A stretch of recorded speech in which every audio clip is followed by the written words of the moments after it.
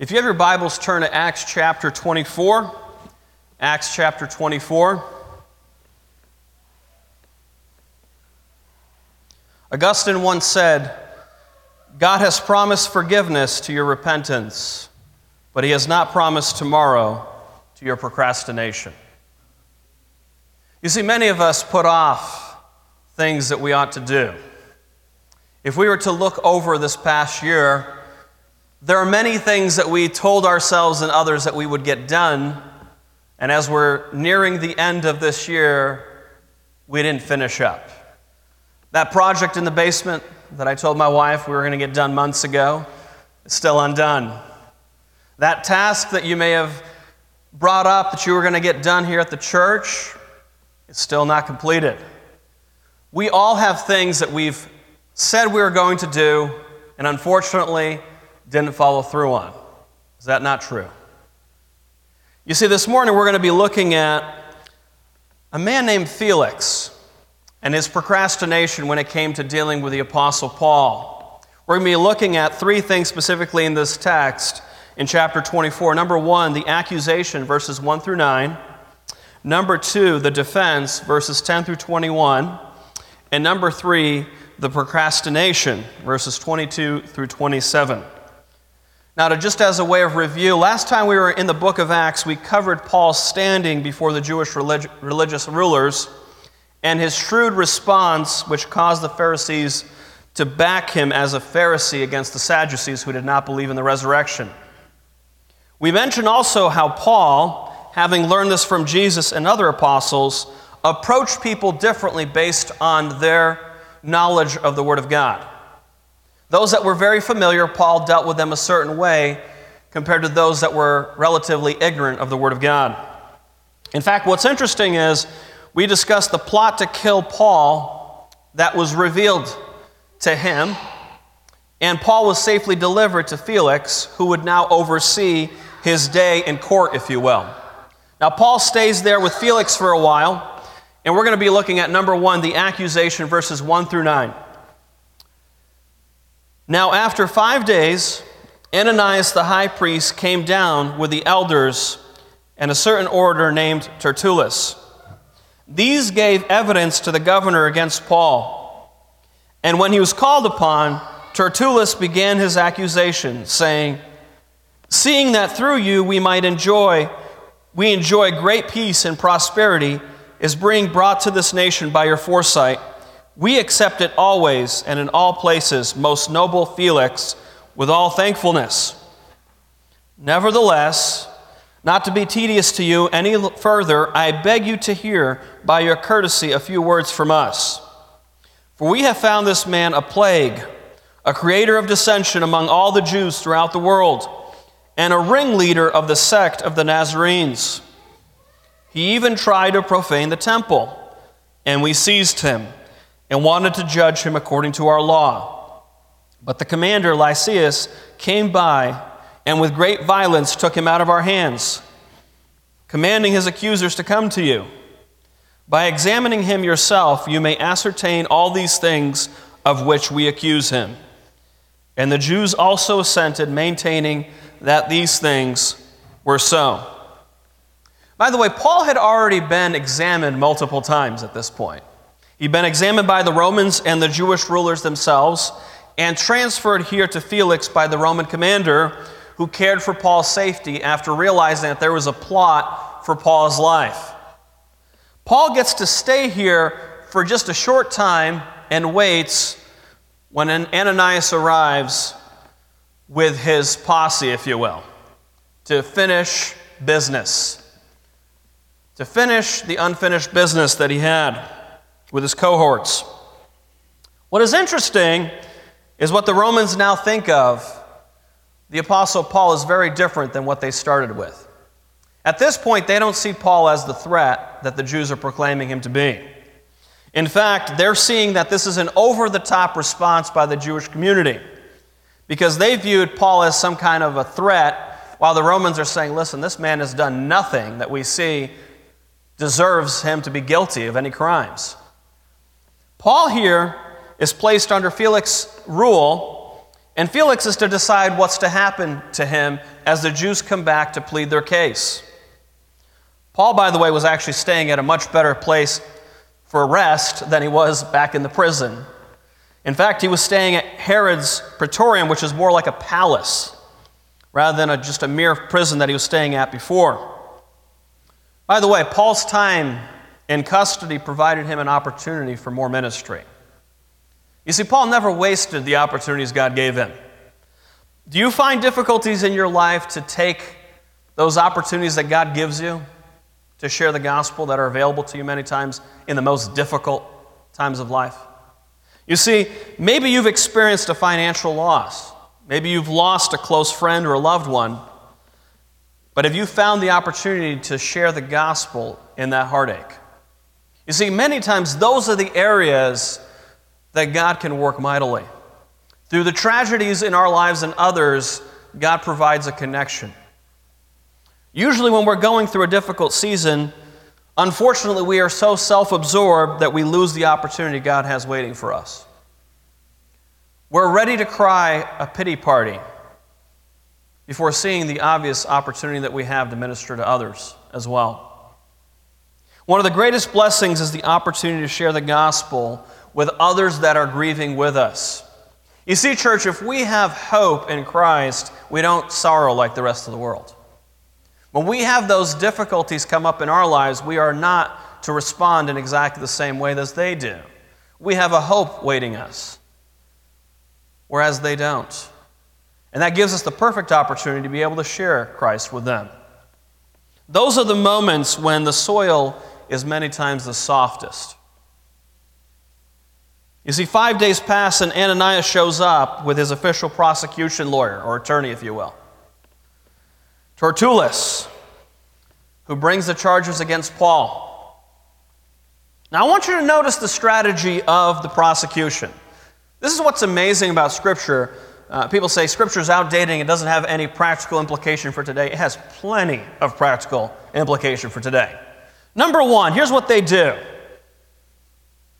Their first part of the strategy is buttering up the judge by showing him respect. You've kept things so peaceful, Felix. You've worked with us in the past. We are so grateful for you. That's ultimately what they're saying. By the way, many of them did not like Felix. So this is a fraudulent statement to begin with. You ever have somebody come up to you that really wanted to make you feel good, but you kind of were like, man, that's disingenuous. That's what's going on here. These are people that are realizing, hey, you know what? We need to set the tone right. It's probably a good idea to start with something that tells them that we appreciate him. Probably a better way to approach him than the way others approach you and me. I mean, in fact, I don't know if you've ever had this happen, but this would probably be the wrong approach to Felix. Look, Felix, you know better than to leave this guy to himself and to do the things that he's doing. You should see through Paul. Probably a better approach would be, Felix, you're an amazing guy. We've had a great relationship with you. We don't want to bore you with all the details, which is where they go here very soon, rather than accusing Felix of not knowing any better. Have you ever had somebody come to you about somebody else, and their first statement to you is really kind of insulting your intelligence? Like, I can't believe you didn't see that in that person. Wait a second. That's probably not going to be the best approach if someone comes to me and says, hey, you know what, Pastor Roman, I need you to see what's going on here. This is a situation that you should be aware of, and it's troubling. And if their first approach to me was, I can't believe you've never seen this, Pastor Roman. These people are in the church, are doing this. Why aren't you not seeing this? There's a proper way to do things and an improper way to do this. And they realize that the better way is essentially showing respect to Felix, even if there are some differences. What's amazing, too, is that they don't belittle Felix's abilities, right? Rather, they prop them up. Look, we know you're a wise man. You're going to be able to see this. So they jump right into getting to the point. We don't want to bore you with the details, Felix, but this man, he causes trouble. He starts riots. He's a cult leader with a following. He's violating the sanctity of the temple. In fact, that's why we arrested him. He's a dangerous man, Felix. Now, mind you, they never get into the specifics, do they? They throw out all these accusations without getting into the particulars. They're just general accusations without particulars. Unfortunately, so many, when presenting an argument or a case against someone, they don't really present all the facts, do they? In fact, what's sad is that many people will present an argument or case against somebody by throwing things out there that have nothing to do with this current situation. You know, they're a bad person. You should not trust them because when they were a teenager, they lied about something. Oh, wait a second. Who's lied as a teenager? I think we all have, right? I don't think that's a valid argument if you're going to bring up something 20 years later. And unfortunately, this is the way people are. They bring something up that has nothing to do with the accusation currently.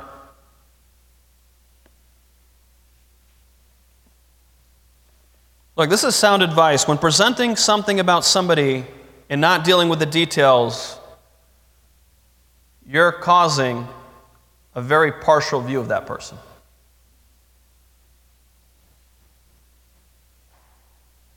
You need to have all the facts. I need to have all the facts. What they also did is they made sure that others could back up their argument. So they had others backing up their position. One of the key points in accusation for the Jews was that there were other witnesses that needed to confirm or deny the accusation. They could not make that statement with just one person. Unfortunately, as we find in the trial of Christ as well, it didn't stop false witnesses perverting justice and providing false testimony. In fact, these men were falsely accusing Paul of inciting violence, being a leader of a cult, and profaning the temple. And in their minds, they were fully convinced that he had done those things, even though those were false accusations. Have you ever been convinced of something in someone's life that was actually incorrect? Have you ever been convinced about an accusation regarding someone else that later on you went, that wasn't really true? I didn't have all the facts. I didn't have all the data. I misjudged that person. Oh, don't tell me that's never happened to you. I've misjudged people plenty in my life. As good as my indications are many times of who people are, I'm wrong sometimes. And unfortunately, what ends up happening is when we have a partial view that's given to us by somebody else that's offended or hurt by someone else, we take on that offense many times without checking the facts. All of these things were false accusations, even though they provided more witnesses. In fact, if they were around today, they would have probably run a special on the dangers of the Apostle Paul. I tend to humor myself seeing what's going on in the political landscape today, and I wonder, imagine Paul with how they're arguing insurrection right now. I'm sorry. My brain goes there. So what's Paul to do? Is he just to keep quiet, let it go? Let go and let God, Paul. No, he provides a defense. Number 2, the defense, verses 10 through 21. Then Paul, after the governor had nodded to him to speak, answered, "Inasmuch as I know that you have been for many years a judge of this nation, I do the more cheerfully answer for myself, because you may ascertain that it is no more than 12 days since I went up to Jerusalem to worship. And they neither found me in the temple disputing with anyone, nor inciting the crowd, either in the synagogues or in the city. Nor can they prove the things of which they now accuse me. But this I confess to you, that according to the way which they call a sect, So I worship the God of my fathers, believing all things which are written in the law and in the prophets. I have hope in God, which they themselves also accept, that there will be a resurrection of the dead, both of the just and the unjust. This being so, I myself always strive to have a conscience without offense toward God and men. Now, after many years, I came to bring alms and offerings to my nation, in the midst of which some Jews from Asia found me purified in the temple, neither with a mob nor with tumult. They ought to have been here before you to object if they had anything against me. Or else let those who are here themselves say if they found any wrongdoing in me while I stood before the council. Unless it is for this one statement which I cried out, standing among them, concerning the resurrection of the dead, I am being judged by you this day. You see, Paul is given a chance to defend himself, and he provides a solid defense that's well thought out. What does he start with? He starts by showing honor and distinction to the judge as well. Tells him that he'll be glad to present his case before him. And Paul gets right to the facts. He mentions, I was just at the temple recently, no more than 12 days ago. And I didn't argue with anyone, nor did I intend to start a riot in the temple or even in the streets or the synagogue. They can't prove any of the things that they've accused me of. Essentially, it is so recent that Paul says, you can ask and verify with others if I've done any of the things they're accusing me of. Think of it this way. If something recently happened, you and I probably would have a better recollection of it than if it happened years ago. Yes or no? If something happened this past week, you'd probably remember it a lot better than something that happened last year. Paul also clears up misunderstanding. Paul admits to being a part of the way, the cult that he's being accused of being a ringleader of. And he expands to point out that Christianity is the ultimate fulfillment of the Jewish faith.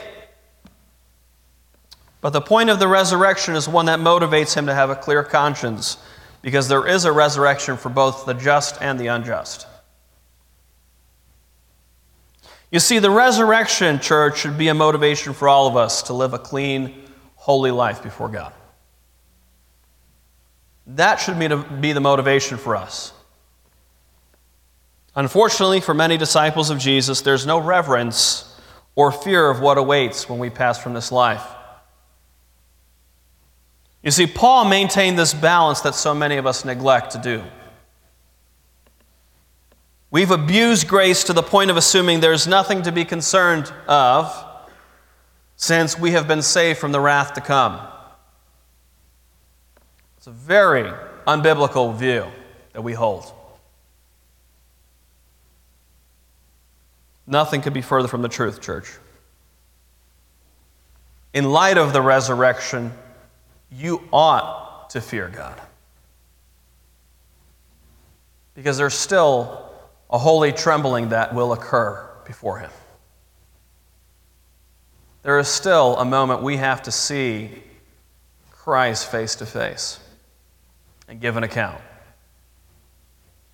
To take that lightly is disregarding all of Scripture. The crime summarized here lies in the resurrection and Paul's outcry regarding his position. Wiersbe points out, do we detect a bit of holy sarcasm in Paul's closing statement? We might paraphrase it, if I have done anything evil, it is probably this. I reminded the Jewish council of our great Jewish doctrine of the resurrection. When falsely accused, stick to what matters most. For Paul, it was his stance on the resurrection. Paul wasn't about defending his character as much as he was making sure that he made himself clear on the resurrection. Now, did Paul stir the pot by what he did? Oh, sure he did. Remember, he had the Sadducees and the Pharisees divided over this. His ultimate goal, though, was to still make the gospel known to those around him. He wanted the gospel to be known to his brethren, the Jews, not just to be a troublemaker and a pot stirrer. Unfortunately, a lot of Christians, they're very politically minded more than gospel-minded, so they want to just stir the pot and controversy all the time. If you want me to be that kind of pastor, I won't be. There's a lot of pastors that like to be cocky and present all sorts of crazy fanfare online. We are called to share the gospel, and we should be known for the gospel, not just our politics. And when churches start saying things like, "Let's go Brandon," in their church, that's a mockery of what God's called us to be. It's a mockery.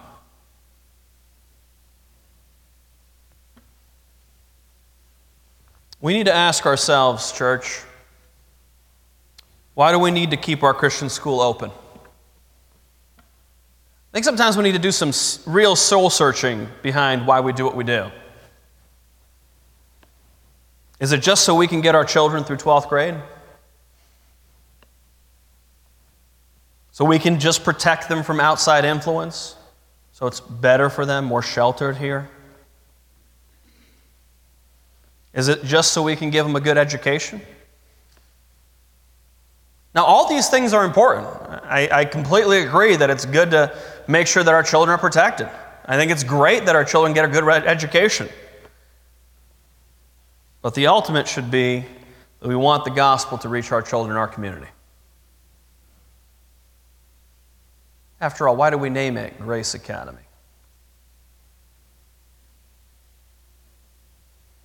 Listen, church, a Christian school without the gospel damns to hell.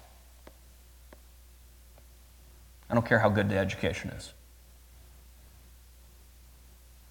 These are serious things we need to think through. Church, why do we feel uncomfortable around certain people in the church? These are things, I got to tell you, tear me up sometimes when I think through them. Why do certain people make me uncomfortable? Why is it that around that person I just feel uncomfortable? Others I'm a lot more comfortable with. Do they remind us of our own rebellion? You know, I find it fascinating that the very people we can't stand many times in the church are a reflection of us years ago.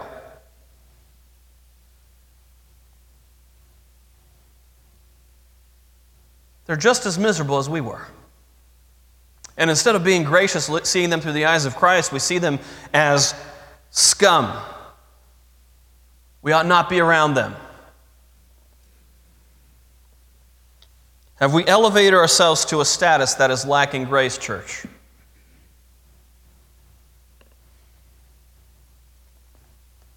Have we forgotten our own depravity? You still have that same wicked heart that God has rescued. You still have that sin nature in you that other brother or sister has as well. Let's not pretend that glorification's already happened to you. It hasn't. You're still in the process of sanctification. And just because you're 2 steps ahead doesn't mean you can't fall back 5 more tomorrow.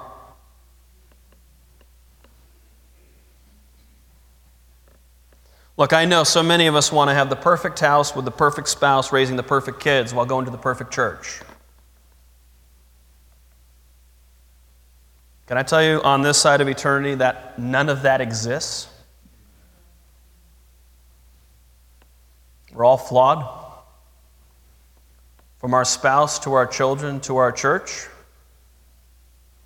to your pastor, we're all flawed. If you're a faithful disciple of Christ, you need to remember where you came from, believer. You need to stop getting so frustrated with other Christians and their struggles, and you need to worry about yourself. We're too easily distracted by what our families don't do right. In fact, we have many times our Thanksgiving prayers are very much Pharisaical. If you were to literally break apart some of our prayers sometimes where we're thanking God for things, we are just like the Pharisee looking at the publican. God, I thank you that you've blessed me with everything and how I love you so much, and I love you more than everybody else around me. Everybody else doesn't care as much as I do. Such hypocrites.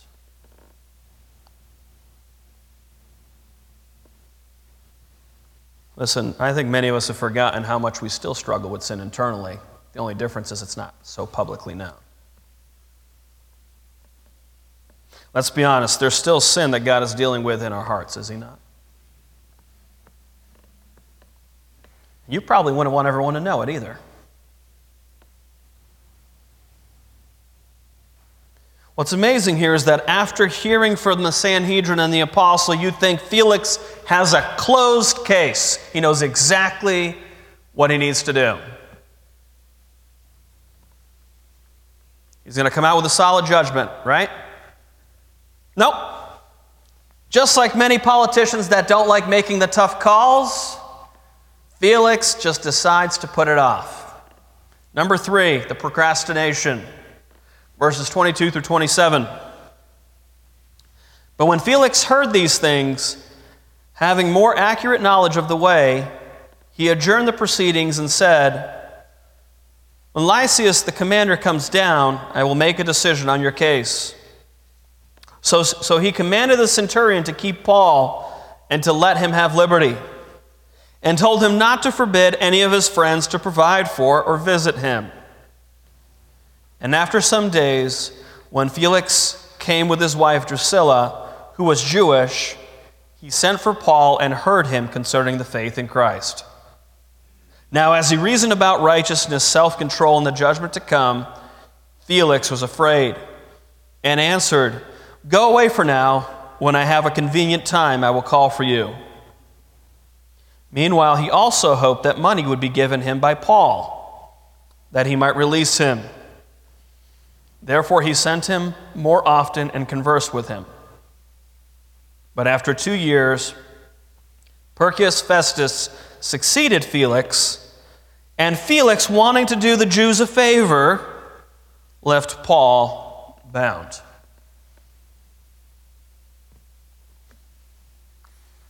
Listen, at this point, Felix had a much better understanding of Christianity. He understood where Paul was coming from. He knew that Paul was innocent. But he decides to put off this decision and tells the others that he'll wait for the report from Lysias, a third party, if you will, to make the final determination with the case. The only problem with that, he's already received the report from the commander. He already knows what they think. Remember, when Paul was delivered, there was a letter addressed in regards to what Paul had done. There was no reason for him to make that statement.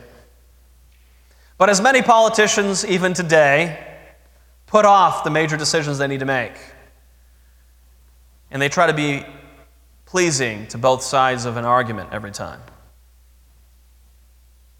Felix was already told by the commander that he found Paul to be innocent. This was just a delay tactic on his part. Now, what is interesting is Felix ends up treating Paul by giving him some freedom to spend time with friends that come to visit him. So he gives him a little freedom there. Both Felix and his wife, Drusilla, call Paul in to talk about his faith, as it's something to have interested them somewhat. It's the typical, that's interesting, tell me more about your faith, right? Let me hear some more about what you really believe, Paul. The topics that were discussed were righteousness, self-control, and judgment. But what's amazing, after hearing Paul, Felix actually is frightened and doesn't want to hear from him anymore. Got a little convicted. Happens to many in the world. When someone dares share with them the fact that there's judgment awaiting, well, I don't want to hear that. God is love. I don't want to hear any of this thing about judgment. Give me the stuff I want to hear. It's all about love, love, love, right? Like that's our culture. Which is why we defend love in any way we want to define it.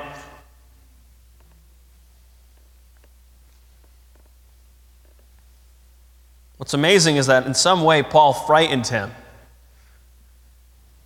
In fact, Felix married Drusilla, who was actually a daughter of Herod Agrippa, the one who put the apostle James to death. And he also imprisoned Peter. But what's interesting is when Felix sends Paul away, he tells him, I'll talk to you when it's more convenient. When it's more convenient for me to talk to you, I'll call you back. Right now is not the right time to have this discussion. How many of us have done this when we've been convicted by something that God's Word has clearly revealed to us? I'm going to get to this when it's a little more convenient for me. I'm a little too convicted by the message this morning. I'll deal with this later on. It's a little too much right now, Pastor Roman. A little too much. I know others in the church have a problem like that. Like me, leave me alone.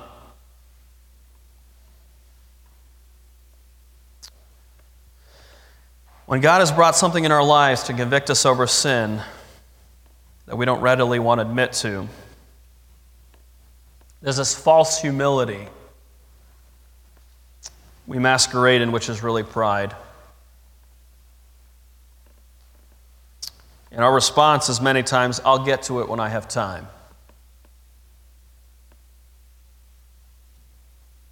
It's one of the most dangerous things when it comes to our walk with God. Putting off the things that He's called us to do in His Word. It's more important than you not doing the oil change, as important as that is. It's more important than that project you were going to do at home that you've delayed for a while. There are more severe consequences. Procrastination is something we can easily get away with in school when we were growing up, right? How many of us would type the paper the night before? Hurry up, 12 pages. Let's do it. Knock it out. Some of us were better than others at that. Sometimes those projects at home, we can put those off. Even those things at our jobs, we have a longer timeline, if you will. But when it comes to our spiritual walk, it's a dangerous situation to put off what God has called us to do today. Putting off that conversation we ought to have with our children about their walk with God for a more convenient time is dangerous, parents. It can be very destructive. You see, so many of us try to find a time to relax. But even in the rest, we don't want to give God the glory. We think we've deserved what we have. We still don't want to bask in the glory of God. We're about ourselves rather than His mission. So many of us don't know how to apply simple passages of Scripture that say, whether you eat or drink or whatever you do, do all to the glory of God. Listen, there are things we ought not to put off, and there are things we ought to enjoy as well. And unfortunately, some of us, because we have been wired this way, we figure because we've not gotten certain things done, we can't enjoy anything God's given us. And that's the wrong extreme to jump to. God blesses His children in spite of their deficiencies. A simple get-together with family and friends can be done for God's glory, church, and for our enjoyment. Even if you didn't get to everything that you probably should have as a parent with your children. I hope you're understanding what I'm saying here. There needs to be a balance, church.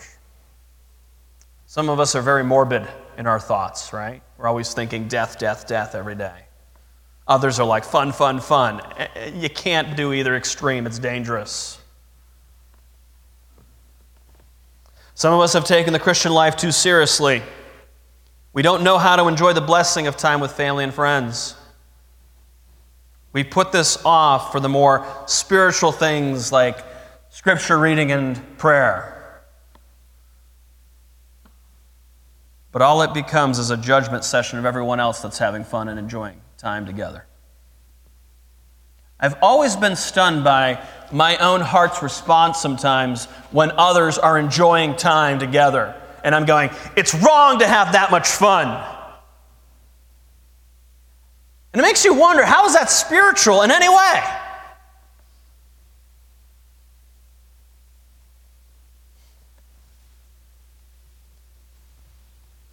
We're somehow more holy because others are having fun and we don't want to have fun now. We're going to watch you have fun and bitterness and pride and be more holy somehow. Are we really seeing ourselves for what it is many times? Walking closer to God should not make you more of a crank.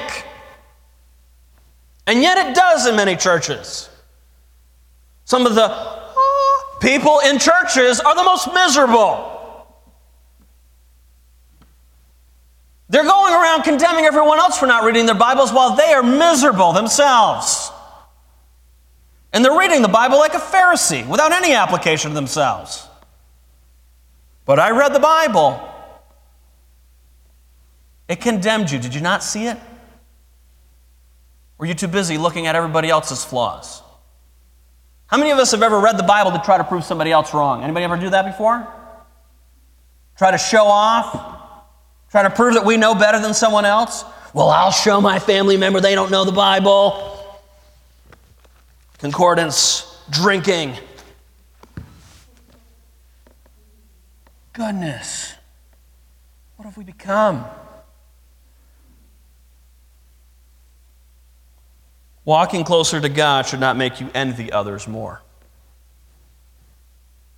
It should break your heart when you see people that are in sin.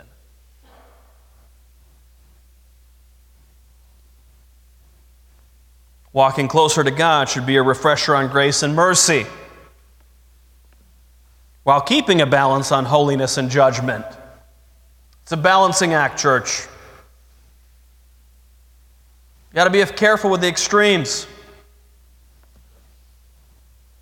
You see, sending Paul away, Felix was hoping to still be bribed. He figured Paul, with his connections, could give him a good price. A good payment for his freedom. No, Paul, I don't know if I can make this happen. Paul, I don't know. There's a price, right? Felix had a price. There were ulterior motives attached to the decision that Felix made. Up until his removal from the position, where we even see that he wanted to do the Jews a favor by keeping Paul imprisoned. He wanted to make sure the Jews were happy with him. He didn't want to stir the pot with them, even though he knew Paul was innocent. Whatever is most convenient for me is what I'm going to do. You see, Felix tried to make everyone happy. He's one of those. Something so many of us try to do, and it's frankly impossible. You cannot make everyone happy. How many of you have noticed that just this last week when it came to Thanksgiving, you can't make everybody happy all times? Everybody's going to have their preference on what they want. I don't really want that. Yeah, sure, give me that drink instead. You don't have water? We all have different things that we want. And it's impossible to please everyone.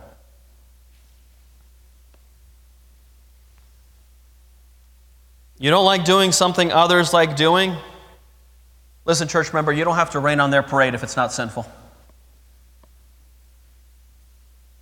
So they like snowboarding and you don't.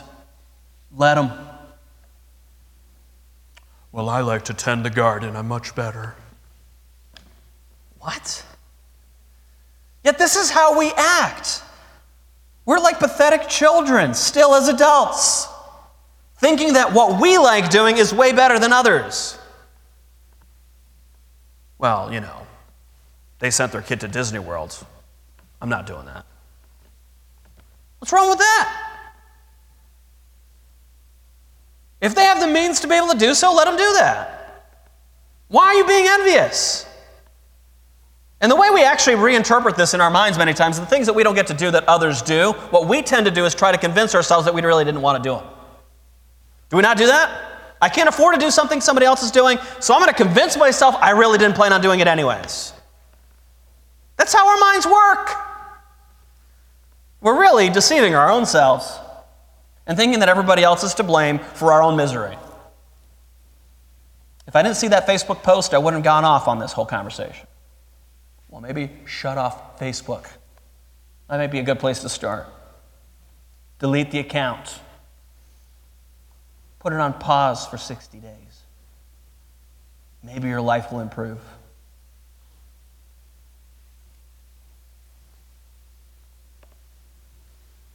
You like doing some things others do, enjoy it with them for the glory of God. It's one of the greatest things that I think the church needs to do more of. If you like board games, enjoy board games with other Christians. There's nothing wrong with that to the glory of God. Now, if you don't like them, don't condemn those of us that do. Vice versa. If I think you're boring because you don't want to play board games, I'm not going to condemn you over it. I'm sure you have other things that you do for fun. Stare at the wall at home. I don't know.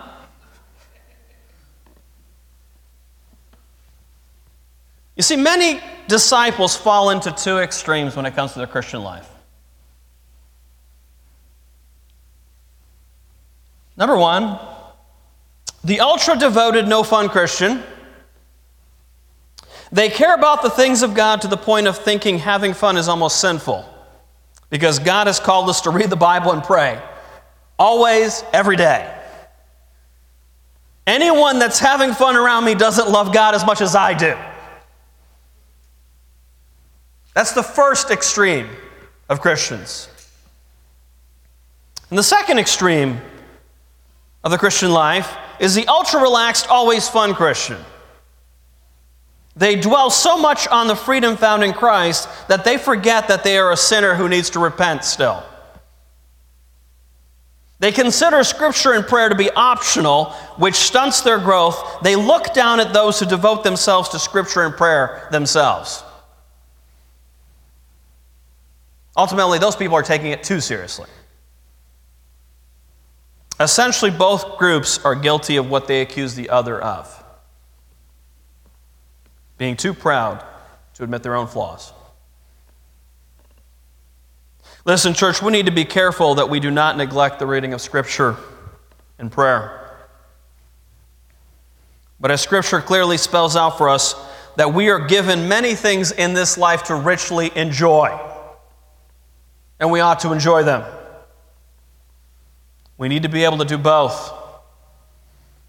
We need to take our faith seriously and enjoy the things that God has given to us. I know for some people it's stunning that certain preachers like watching football games. It shouldn't shock you.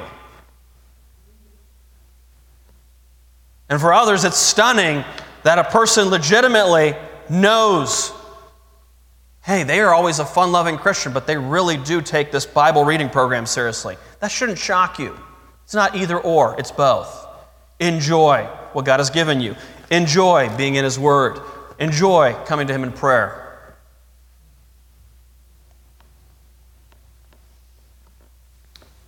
So my conclusion to the message this morning is, where are you procrastinating? Where are you procrastinating? Because we all put off things. We all do. Have you put off the time you should have spent in the Word of God and in prayer? Is that one of those, we'll get to it tomorrow? You keep telling your children, we'll read the Bible tomorrow, and you didn't do it the last 3 days? Are you waiting for a more convenient time? Look, we're very similar to Felix. Let's just be honest here. We all want the more convenient time to do things for God. If we're all waiting for the convenient time, we won't do many of the things God has called us to. Because it's not always convenient. It takes sacrifice to serve God. It's not a matter of convenience. Have you found yourself longing for more intimate relationships with others, but you're not willing to step out and connect yourself? You're the type of person that wants somebody else to connect with you, but you're not willing to step out and connect with others. Has God been dealing with you personally about a struggle with sin, and you've put off dealing with it, hoping it goes away on its own? Many of us have the method of dealing with sin by trying to ignore it. There's one thing that you should not put off, is dealing with sin today. That is something you cannot procrastinate on. And unfortunately, so many put off what God convicts them of today and think that they'll be able to just take care of it tomorrow on its own. It doesn't work that way, church.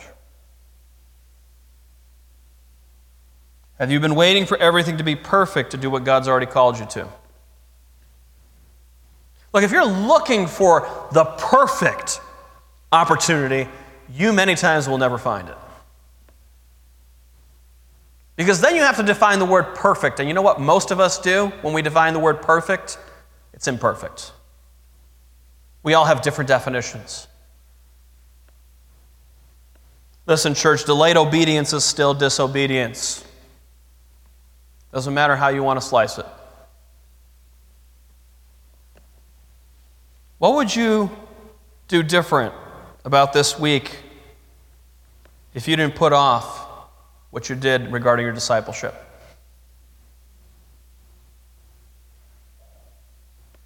Are there certain things that you said you were going to get to this last week and you just didn't do it with the holiday season? You almost felt like giving yourself a break and connecting with God was what you should have done. Now, don't hear what I'm not saying. I didn't say that you shouldn't have spent time with family. I didn't say that you shouldn't have enjoyed the company of others. What I did say is, did you neglect God at the expense of other things? And what ends up happening many times in the busyness of the holiday season, we neglect the thing that matters most. Our time with God. How grateful were you for the gospel message just this past week? I think we had many things that we were thankful for this last week. Were you grateful for the gospel message?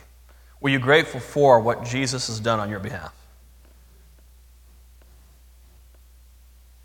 How eager were you to make Christ known to those around you?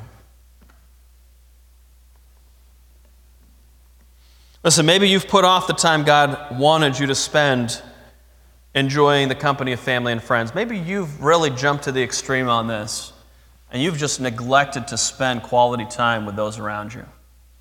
I've been there many times. Worked really hard on a sermon, worked really hard here at the church behind the scenes, and neglected to spend quality time with my family. And I'm telling you, church, that is a balancing act we all need to master.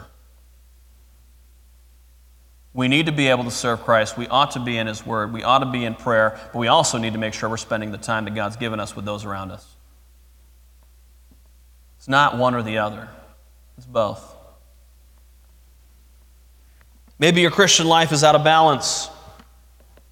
Instead of seeing others and seeing their joy,